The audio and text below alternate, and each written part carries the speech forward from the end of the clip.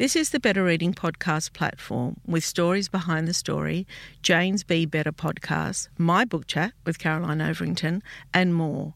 Looking for a particular podcast? Remember, you can always skip to it.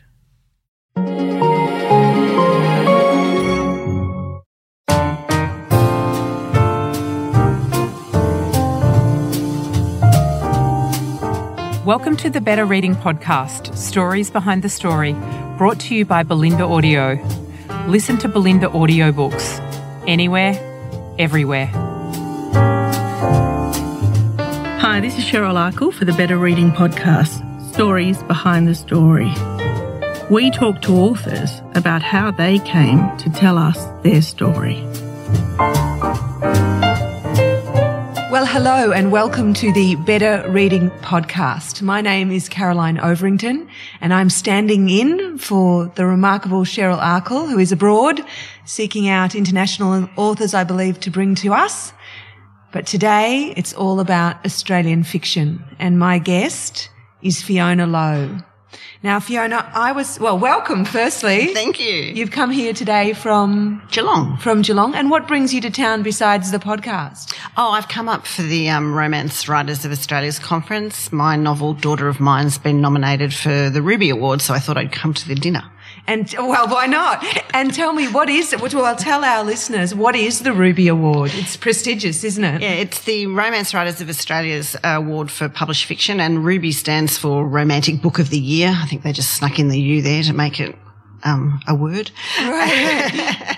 And it's 4 categories, long and short, and my book's been nominated in the Romantic Elements category. Okay. And are you a romance writer? Is that how you describe yourself? I started off my career as a romance author, and I wrote 26 romance fiction novels, and then I branched out a few years ago and started writing more mainstream fiction, but there is normally a relationship in those books. Well, the one we're going to be talking about today, Home Fires, not just a relationship, it's pretty hot and heavy. It's pretty good going, this book. Oh, did you think it was a bit hot and heavy? Did you? I didn't think it was. Well, actually, in the first few pages, when your protagonist and her partner get together quite early, and yeah, that was true. They do push back from each other, don't they? They do. No, that's very true. They did. All right. Now, I was having a look at your biography online, and I'd like to help our readers understand a little bit more about you, if that's okay. So it says here that you have been a midwife, a sexual health counsellor and a family support worker. Correct. Can you talk us through those things? Sure. Let's start with midwife. Well, I did nursing and then I went overseas for a year and I came back and decided that I wanted to do midwifery. So I did that as postgraduate studies and I loved delivering babies, but I had decided that I was completely over shift work and I didn't want to hang around for another 5 or 6 years getting enough experience to be able to work independently in a birth centre. So for how long did you do it, Fiona? I did for 3 years. So then I went back to uni and did more graduate studies in community health, and I worked in a community health centre for a lot of years in women's health. So I did everything from running women's clinics, doing the pap tests and the breast checks, and support working. I worked with a lot of homeless people. I worked with young teenagers with babies. I did antenatal and postnatal stuff. I did just about everything. And what was the interest in women's health in particular? Oh, probably because, I came up, I'm a woman. And our reproductive system lays us open to all sorts of extra health things that men don't deal with. And childbirth is becoming parents is a huge change in a woman's life.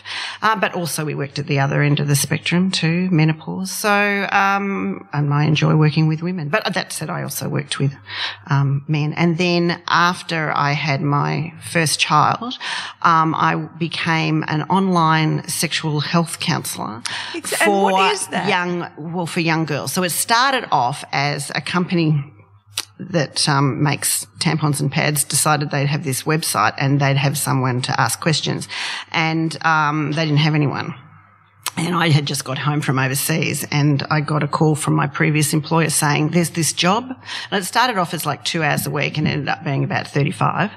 And it's girls calling in. And across the 15 years that I did that, there's nothing about a teenage girl that I don't know. And there's about 25 topics that they obsess about. Can you give us some of them? And that doesn't change. Oh, are my boobs too big, too small? There's all stuff about periods, all that.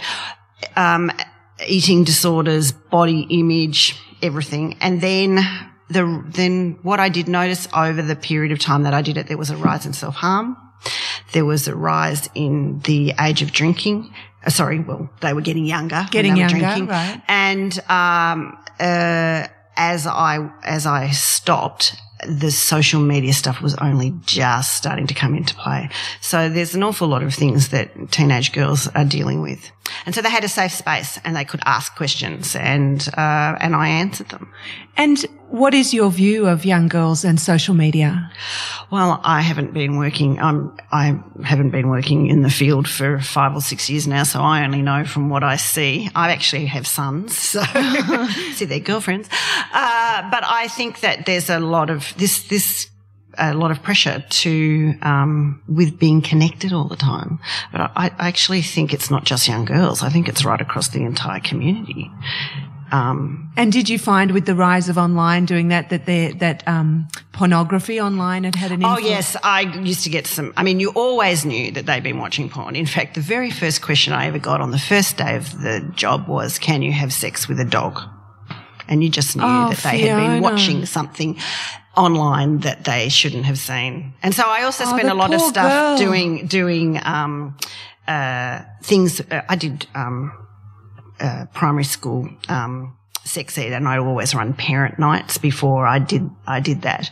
And my big thing, even 10 years ago, was you wouldn't walk out the door leaving your child at home with all the doors and the windows open. And that's what you're doing if you're leaving them with unfettered access to the internet. Oh my goodness, that's such a good way of putting it. So they can just see everything. And all that stuff you think you're protecting them from, you're not, because the world is in our house now. And I was a complete Nazi with my children about the internet. Were you really? Yeah, absolutely. Were you really? But, even they're 20 and 24 now. And I look now and think, well, we really didn't have a problem saying you had to be 16 before you had a phone.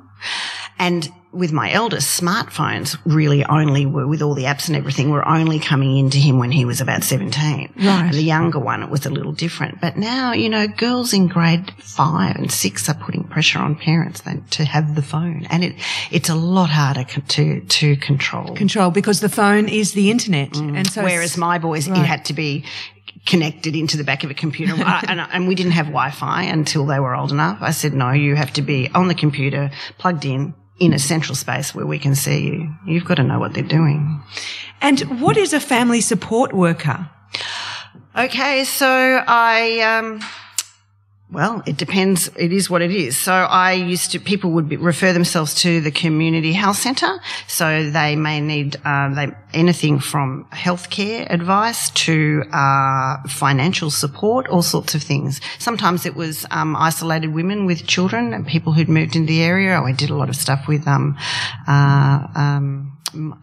refugees. So it's looking at how you are surviving, what resources you can put into the families so that they can become more connected in the community. So it's really a holistic, being a community health nurse, you are a jack of all trades. Are you? You do all sorts of things. I remember once going to a family where the school were completely desperate because these kids hadn't been able to come back to school because they could not eradicate the head lice, and the family was a family in chaos. And so we went in. And we did it. We washed their hair, we got the thing, we laundered it, like we assisted her to do all this. Right. But I actually pulled the nits out of the hair and that must have been laundered incredibly everything rewarding, so that we could get the kids back to school. Yeah. That must have been incredibly rewarding. Yeah. And all of this work that you've done, from midwifery through sexual health counselling with young girls and that kind of support work in the family, really informs your writing now. Your novels are about families and relationships. It is. I've met a lot of families. And I've met a lot of families through to incredibly dysfunctional, through to very functional, but operating with, major health issues. And I mean, in Daughter of Mine, I wrote a family with a child with a severe disability. And, most of the stuff is channeled. I've come across something, or I've experienced it myself. Right. And that's obviously very challenging. Yeah. So is the writing a kind of catharsis for you, or is it a manner of processing it? No, or? I think it's a manner of processing. I mean, I write about everyday people dealing with challenging situations, and I always operate off the basis that I know what the character believes about themselves, and what anyone can believe about themselves is often incorrect. It doesn't have to be. In fact, most of us believe stuff about ourselves that is incorrect. But because we believe Expand it... on that a little bit. What do you mean? Oh, well, for instance, a lot of people with, say, a body image issue, a stranger would think they looked perfectly fine, but they look in the mirror and they see that their nose is too big or their belly's too, or whatever. So that drives their behaviour. What you believe about yourself affects how you act and what you say and what you do in every situation. If you believe negative things about yourself, yeah, absolutely, then you can foster a kind of negative atmosphere in your own life. Yeah, that's because right. of these misplaced beliefs. And so with those beliefs in place, they affect every way you react to every situation, whether it be positive or negative. Now, the new book that you've written, Home Fires, one of the things I wanted to ask you about is there was a time not so long ago where, people resisted writing Australian stories. If they wanted to have enormous success overseas, they tried to make them a bit vague about where the story was being told. This is unapologetically Australian, isn't it? It is. I have set 6 books, 6 single title romances in America. I've had my go in America, and how did you go? I went fair. But you're a huge seller. For those of you who are listening to the Better Readings podcast, it's Fiona Lowe, and she is, in fact, although she's being a little shy about it, one of Australia's best-selling writers. 30 books, and 26 of those, you said, romances? That's right. And a really big seller in the States. Well, not in my single titles were not massively big, and I wrote 4 books for Harlequin single title, and then I had a 2-book deal. Explain what you mean by that single title. So romance is like a box of chocolates. There's all sorts of different romances, and there's what the category romances, which is a Mills and Boon, and they're the small books. They're 50,000 words, and they're colour coordinated that tell people what sort of themes they are. So I wrote medical romances because when I started writing, they said, write what you know. Well, I was a nurse, so. Right. And what's a medical romance? Well, think about the Flying Doctors, think about the current Channel 9 show, Doctor. Okay, I'm happy to think about him. Exactly. He's very handsome. Exactly. So it normally features 2 medical personnel. Normally one of them's a doctor. I generally write both doctors, male and female. Or it could be, people write fireys, they write vets, but there's normally someone who's in the medical profession, and it's just their story about how they meet and the conflicts that keep them apart, and how they, across the course of the 50,000 words, which is about... Millions of people have lost weight with personalized plans from Noom. Like Evan, who can't stand salads and still lost 50 pounds. Salads generally for most people are the easy button, right? For me, that wasn't an option. I never really was a salad guy. That's just not who I am. But Noom worked for me. Get your personalized plan today at Noom.com. Real Noom user compensated to provide their story. In 4 weeks, the typical Noom user can expect to lose 1 to 2 pounds per week. Individual results may vary. When you're ready to pop the question, the last thing you want to do is second-guess the ring. At BlueNile.com, you can design a one-of-a-kind ring with the ease and convenience of shopping online. Choose your diamond and setting. When you find the one, you'll get it delivered right to your door. Go to BlueNile.com and use promo code LISTEN to get $50 off your purchase of $500 or more. That's code LISTEN at BlueNile.com for $50 off your purchase. BlueNile.com, code LISTEN. 280 pages, I think.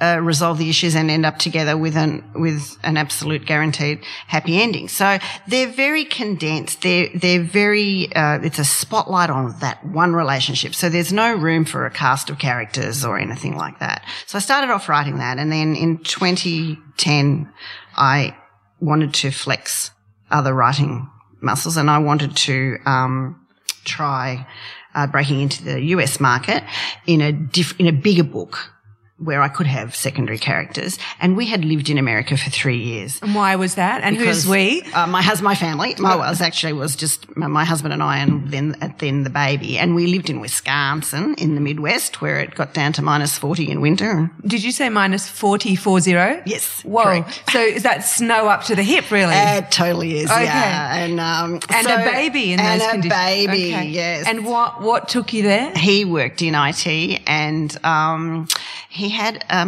some knee surgery, and he was in bed recuperating, and he read the paper and he said, "Oh, there's this job in America," and he rang up about it, and 3.5 weeks later we were there. That's extraordinary. You have a sense of adventure. And that's where you decided to give the American market a go. We'd come home after that. Okay. So I hadn't got published. I was still trying to break in. So I wrote this book with an Australian character. It was called Boomerang Bride, and I made Boomerang Bride. and that's a great title. And I made Matilda Australian, and everybody else was American. So, and that went on to win the Rita, which is the Romance Writers of America's most prestigious award. And I wrote 3 other This wedding is what books. you describe as fair success, winning the most prestigious Romance Writers Award in the United States. Well, I was talking about... Are you a little bashful, Fiona? I was talking about financial success, actually. Okay. Well, not creative success. Can you win a big prize like that and still not have financial success? Absolutely. You can. You Interesting. can. Because actually that's an industry award. Readers are not necessarily overwhelmed by that, I don't think. So anyway, I slogged away, and then I sold a 2-book deal to Penguin Random House. And the first book did really well, and the second book was in the middle of their massive restructure, and my editor went and they didn't get the book out of the warehouse particularly well, and then they said, "You didn't sell many." Right. Okay. And by then I was like, oh, heavens above. Do I reinvent myself again? And I was weary of we speak English, both countries, but Americans speak differently. And so to write a book set in America, you have to speak American, and the family would say, your words actually change when you're writing these books. I'd start to talk about cookies, and we were having supper and all that sort of stuff. And I just wanted to write an Australian book. I just wanted to write something not only Australian, but in my own back garden. That's when I wrote Daughter of Mine.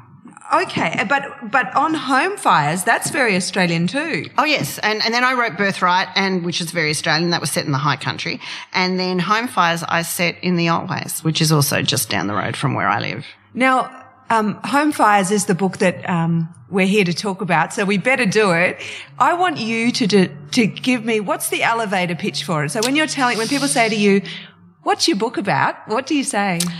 It's 18 months after a bushfire razed a small town, and the bushfire relief's been through. They've got all these beautiful shiny buildings, and everyone said, "You're good to go now," but they're not good to go. Of course they're not. Of course they're not. So they have no economy, and all these new buildings have actually saddled them with a massive debt for the Shire, and they've got 50% less population that they had. People died or they didn't return because they couldn't face it. And so there's trauma. There's absolute trauma. Yeah, trauma in the town, and people are getting on. And 4 women are sort of forced together 4 women that wouldn't normally have ever come together are forced together to try and do something to put Myrtle on the map, to sort of bring in some tourism, to try and, kickstart the economy. But they all have their own story. And the thing about trauma is we can all experience a bushfire or a flood, but everyone's experience is going to be very different. And their reactions to other people's experiences is a key part of the book too. Absolutely. So no one experiences the same thing. And so what I did with the women is someone was in town on the day that it burnt. Someone's partner was there. Someone was out of town and could see what was going on. So they've all experienced it quite differently. And the results of the bushfire have impacted them in different ways. So, some have lost a house, some were fine. They didn't lose a house. Other things happened to them. And that concept of a bushfire, I was thinking that when I was reading it, that's how we all experience it, isn't it? Either we've been close to one ourselves, we've seen the black clouds rolling over the horizon, we've been in those towns, or we've watched from afar via the ABC radio and listened with our hearts in our mouths. There's that sense of, it's a truly Australian experience, isn't it? The bonding we have. Yeah. And what bushfires did you have in mind? Well, quite a few. So I was a student nurse, in the early 80s for, Ash Wednesday. And I was actually out on placement, community placement at GMH, and we got all the fireys were coming in. We were irrigating their eyes and turning them around to go back out. And then a week later, I was rostered onto the burns unit, and then I nursed people who died.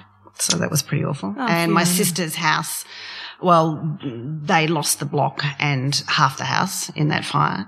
And then... And just for listeners who perhaps aren't from Victoria, that was the fires that went through, was it 1980? Yeah, 1983. And well over 100 lives were lost. Yeah, that's correct. And then I've been caught in a burn. I've been actually bushwalking and caught in a burnout, a controlled burn I'm perfectly safe, but was way too close for comfort for me. Could you hear it or feel it? Yeah, you could hear it. And so, that was terrifying to me, and I was technically safe, Because of what you'd seen? Yeah. You knew how they the fire, they'd lost control of the fire. So where we were was supposed to be safe, and then we could see the flames. So we got out, but it was a bit, And then in 2009, which was Black Saturday in Victoria, my eldest son was actually, his school has a campus in the high country, and he was there, and that was just ringed by fires, and so that we were sort of, are they going to be evacuated? That was awful because we were a long way away. So that was the heart in the mouth. And then, of course, the cool change came and whipped around, and we lost Marysville and we lost Kinglake, and they're two places I was very familiar with. You were familiar with, yeah. And then we had the fires just before Christmas in the Otways. What was that? 2016. And do you, when you see bushfire coming through, for example, Kinglake, an entire town destroyed, and those Black Saturday fires, obviously many people died and many homes were destroyed. Do you, because of your background as a nurse and a community health worker, recognise immediately that these people will be traumatised whether they have survived or not? Absolutely, yeah, because of work. I do know that. And I did quite a bit of research for home fires, and I read some studies. So they've done quite a few studies post trauma, and they've discovered that men in particular have this condition called hypermasculinity after trauma. And so that translates to a real spike in domestic violence. And so even so violence in families was seen when families that had never been seen before. So it got worse in families where it had existed before the fires, but it appeared in families where it had never appeared before as a stress. Anger and frustration and guilt. And it's so hard because have you ever had to deal with bureaucracy even when nothing bad's happened to you? I mean, if you've ever tried to get a house, a planning permit, sometimes that can do you in and everything else in your life is fine. But if you've lost everything and then you've been hit with these new building regulations, which can add, if you're in the highest area, that can add $150,000 to $200,000 to your new house like that. And you can't find your passport or your birth certificate, and your neighbours have died, and the stock are starving. And exactly. It's just... So there's all that stuff. And so recently there was a big fire in Terang in Victoria went through, and, Blaze Aid, which came out of the Black Saturday. And that's great. People can go in and they can build the fences and all that. But it's very immediate support and it's very necessary. But the trauma is the long-term stuff after the media's left, after the spotlight's come away. And it takes years. And it's a fabulous foundation for the book Home Fires. I mean, I think there wouldn't be an Australian who wouldn't be able to react quite strongly to the material in that book and to understand a lot about it. I'm interested as well in the idea that you feel like you're expanding as a writer. Was that an intentional? Yes, it was. I mean, I'm unapologetically, I started out life as a romance author, and I'm very proud of that. And I couldn't write the relationships in these more mainstream fiction books without having had that background. But I wanted to stretch my horizons. I wanted to write about different things. The thing about romance fiction is you generally have to, it has to be a romance and you must have a happy ending. They're the two things. You can do whatever you like between the covers, but you must end with a happy ending. And I started to not want to necessarily do that for everyone in my book.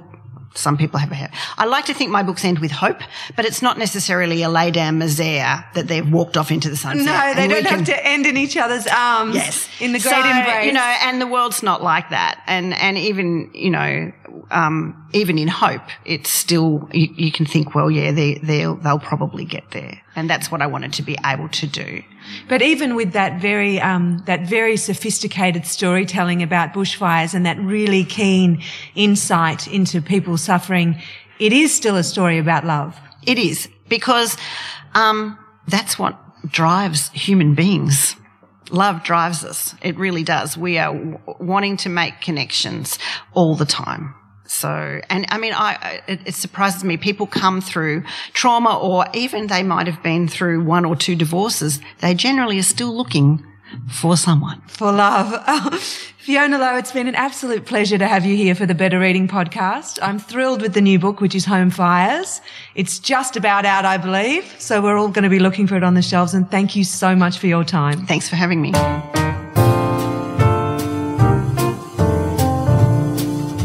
If you'd like more information about Better Reading, follow us on Facebook or visit betterreading.com.au. This podcast is proudly sponsored by Belinda Audio.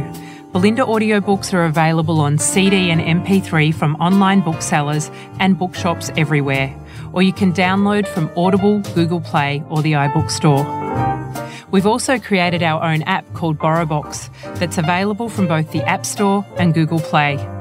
All you need to do to get it working is to download the app, join your local public library, and you'll gain access to the world's best collection of ebooks and e-audiobooks available for you to loan on your phone or your personal device. Belinda, we're here to enable you to escape, imagine, grow, and be inspired through the power of storytelling. Belinda Audiobooks. Anywhere, everywhere.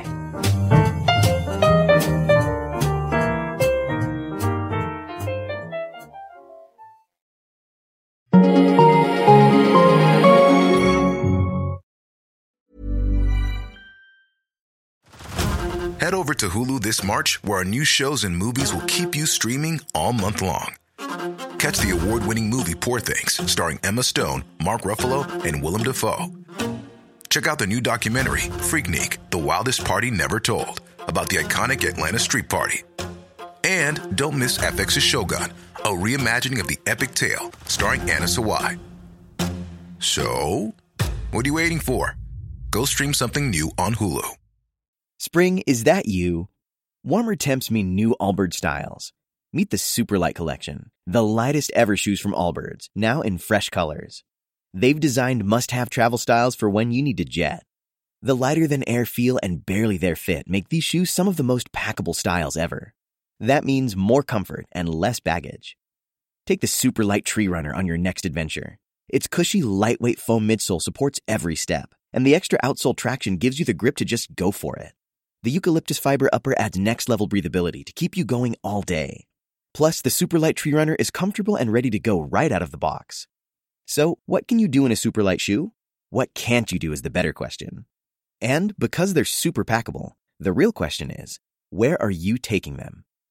Experience how Allbirds redefines comfort. Visit Allbirds.com and use code SUPER24 for a free pair of socks with a purchase of $48 or more. That's ALLBIRDS.com, code SUPER24. Everybody in your crew identifies as either Big Mac Burger, McNuggets, or McCrispy Sandwich. But you're the Filet-O-Fish Sandwich all day. That crispy fish, that savory tartar sauce, that melty cheese, that pillowy bun. Yeah, you get it.